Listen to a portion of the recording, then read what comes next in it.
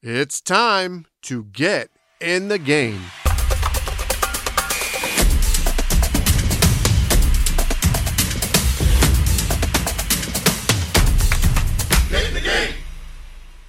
What's up, everyone? Welcome back to another episode of the Get in the Game podcast, the podcast where we explore ways to get off the sidelines, stop making excuses, and get in the game.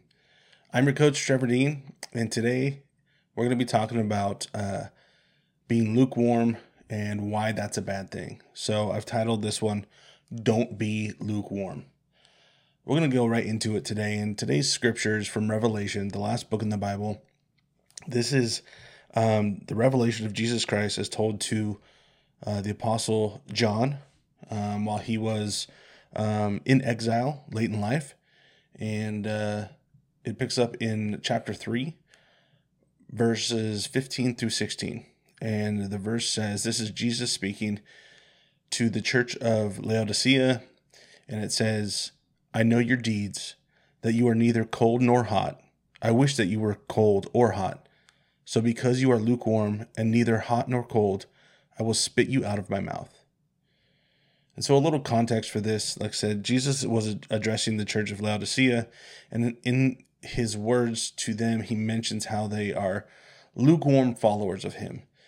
And that term at the end that he says, or that phrase he says, I will spit you out of my mouth, should send chills to any believer who may be feeling like they're lukewarm.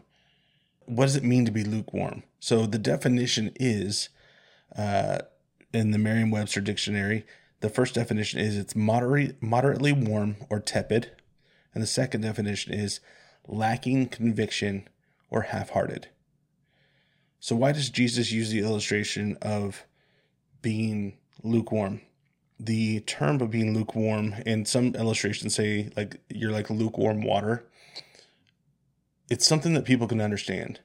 It's water. It's something that different temperatures resonate differently with people and what they would like to do with it. And it also shows how being lukewarm could be a problem, like stagnant water or stagnant people.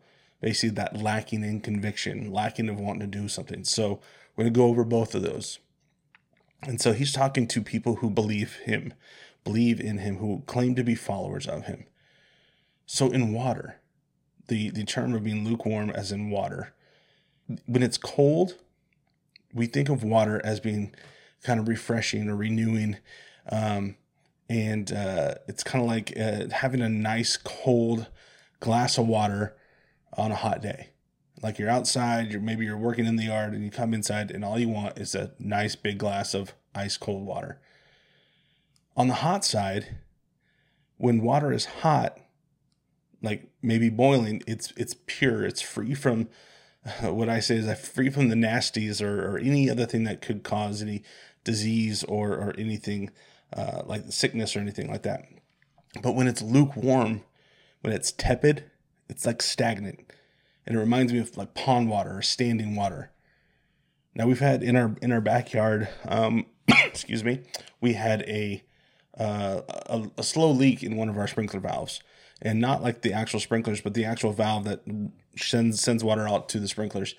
And I had to replace that, but at the time we couldn't understand why there was standing water in the back, and that water was gross. It was not only dirty because it was in mud or in dirt, was made mud, and then the longer it lasted in the sun and just stayed there, the more stuff started to grow in it.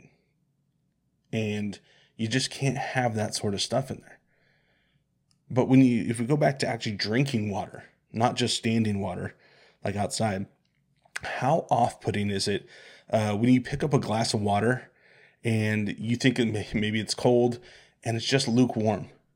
Like, in order to make it palatable at all, you either have to heat it up or you have to cool it down, throw ice in it, or you got to boil it and make some hot tea from it or something like that. But that hot water can soothe in maybe a sore throat type issue.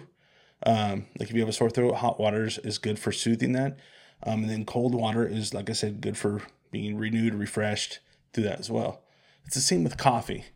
honestly, I feel like recently in the last, half decade, maybe decade, that cold brew coffee has become really popular. So I only see cold brew and hot coffee, but you never see lukewarm coffee. No one asked for it for stale lukewarm coffee. That's just ridiculous. It's unappetizing, and it serves very little purpose. The only saving grace is that for coffee, if it's just recently lukewarm, you could heat it back up. And so no one asks for lukewarm water. It's kind of, it doesn't mean that we don't drink it at times. Maybe we crack open a bottle of water because we're really thirsty and it's not refrigerated. It might be hot. We might struggle through it, or it might just be lukewarm. And that doesn't, like I said, I'm not saying that we don't ever drink lukewarm water, but the principle of this is when it's cold, it's refreshing, and when it's hot, it's pure. The problem with lukewarm water or stagnant water is, again, that stagnation. You're not moving anywhere. You're not gaining any ground. You're not making any progress. When there's tepid standing water, that's when bacteria and things start to grow in the water. Like I said, it's summer now, and mosquitoes are super prevalent in this time. And everyone says that you need to make sure that you don't have any standing water or pooling up anywhere, or that maybe your pool pumps, make sure that they're up to working properly, so that your pool filters right and doesn't allow mosquitoes to breed in that water, because they can cause many irritations and even can cause certain sicknesses and even death in the worst case scenarios. So when it's people that are lukewarm, it's the same thing. When you're not really going anywhere, you're metaphorically speaking, you're not going anywhere. Like, you're half-hearted. That's what the definition said. You're half-hearted. You're unwilling to commit. You're wanting the benefits of both sides of the situation. And this could be for anything. This could be for work. And I wrote a couple quotes just off my mind, in the top of my head. Like, for work, it's like, I want to be associated with the success of the company, but I don't want to commit to the process. I just want to be there for the results. Like, I want to be part of it, but I don't want the responsibility. It could be for life. I want nice things in my life, but I'm unwilling to work hard in order to earn them. Like, I just want to be given them. I want those nice things, and I want to show people that I have nice things, but I'm really not that hard of a worker for them. Or we can get a little more serious in life, like marriage. I love my wife, and I want to spend the rest of my life with her, but I'm unwilling to give up my independence and the things I want in order to make the marriage thrive. That's half-hearted. You say you love one thing, you say that you're committed to this, but your actions on the other side are completely different. And that's what being lukewarm is. And that's just for anybody. But the same is true for Christians. And this is what Jesus was talking about when he was talking about the church, talking to the church of Laodicea. He said, basically, in what I hear Jesus saying is like, you say you love me, but you love the things of this world. You worship me on Sundays, but never talk to me about, talk to me or about me throughout the rest of the week. When was the last time you spent time in my presence? No distractions, just you, me, and the Word.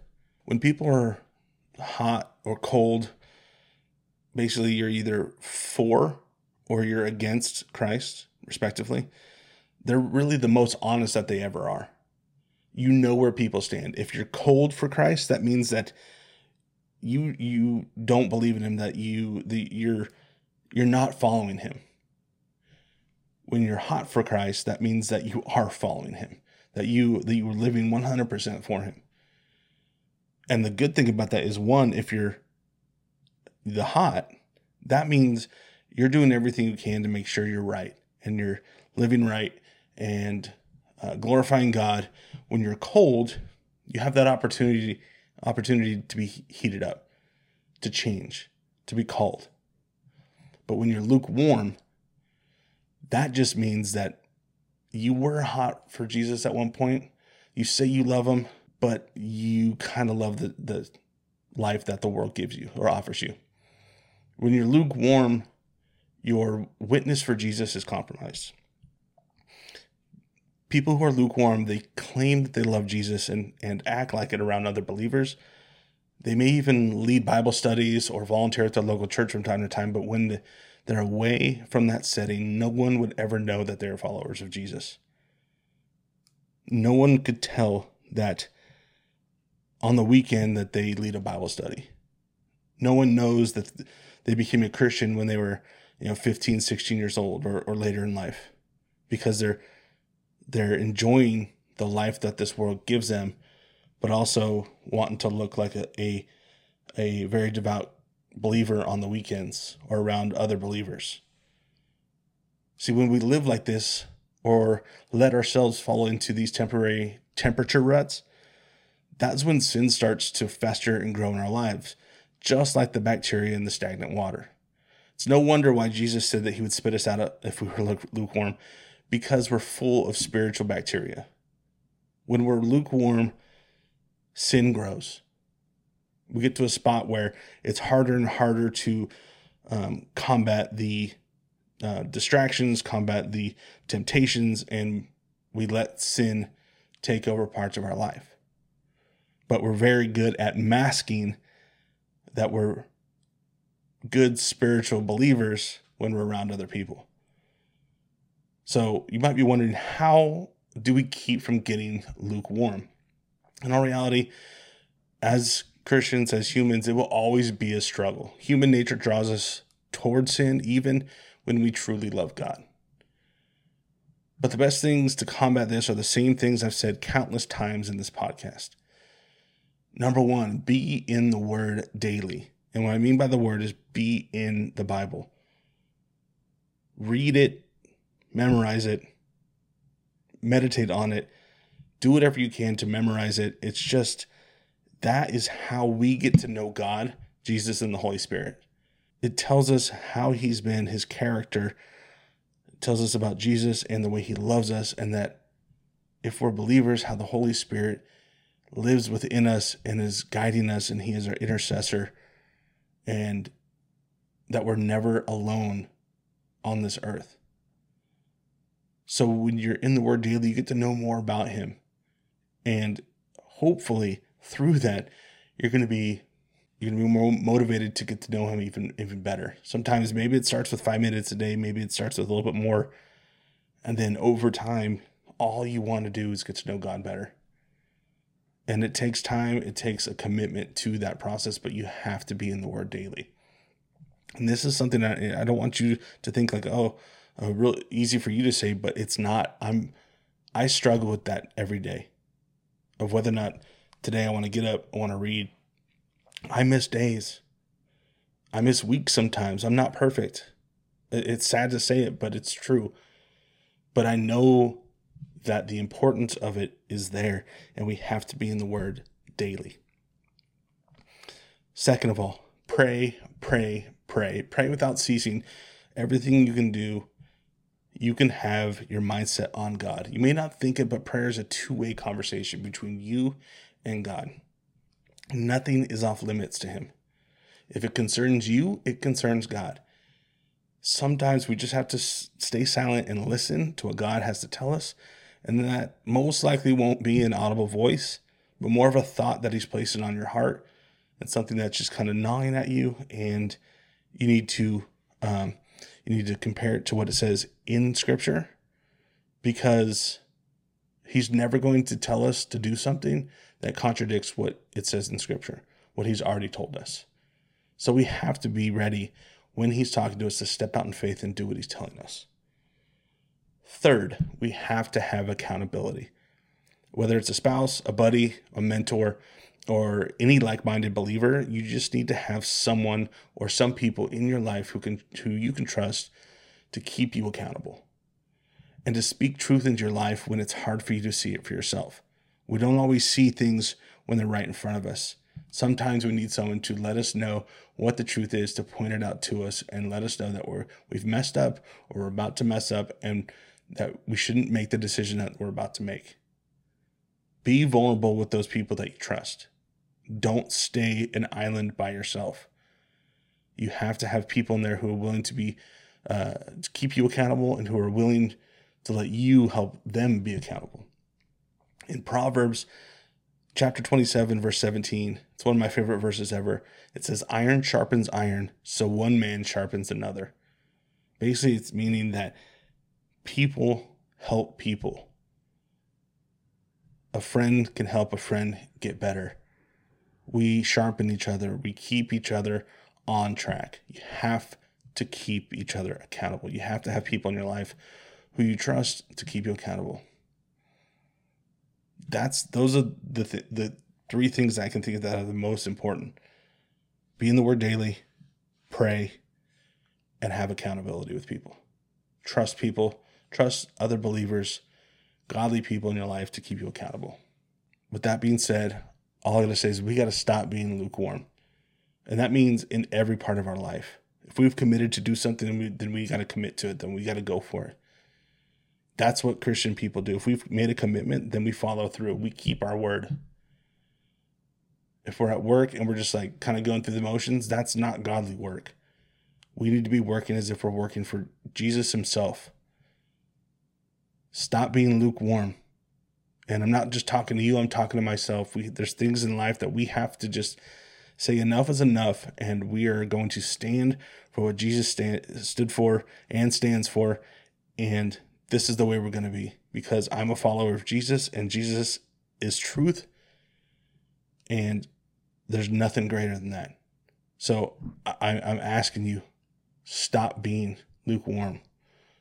Please do that this week. Start that this week. It's going to be, like I said, it's going to be a struggle, but if you fall back on what I've asked you to do, be in the Word, pray, and have accountability with others, I know you can do it. Jesus is there with you. The Holy Spirit's there to help you. We need to stop being lukewarm. Thanks so much for listening today, guys. I really appreciate it. If you haven't already, please go on over to the website. It's getinthegamepc.com. There you can check out our videos. You can get links to all of our social media and our email and all that other stuff. Also, if you want to just head on over to social media, you can get us right there. Our handle is at getinthegamepc. And if you just want to get a hold of us, let us know how you're doing, have any praises, prayer requests, or you just have suggestions about the podcast itself, hit us up on email, getinthegamepodcast@gmail.com. And we'd love to hear from you that way, and we'd love to get back to you. Thanks so much. I'm praying for you guys. I love you guys. Let's get off the sidelines, stop making excuses, and get in the game. See you next week. Peace.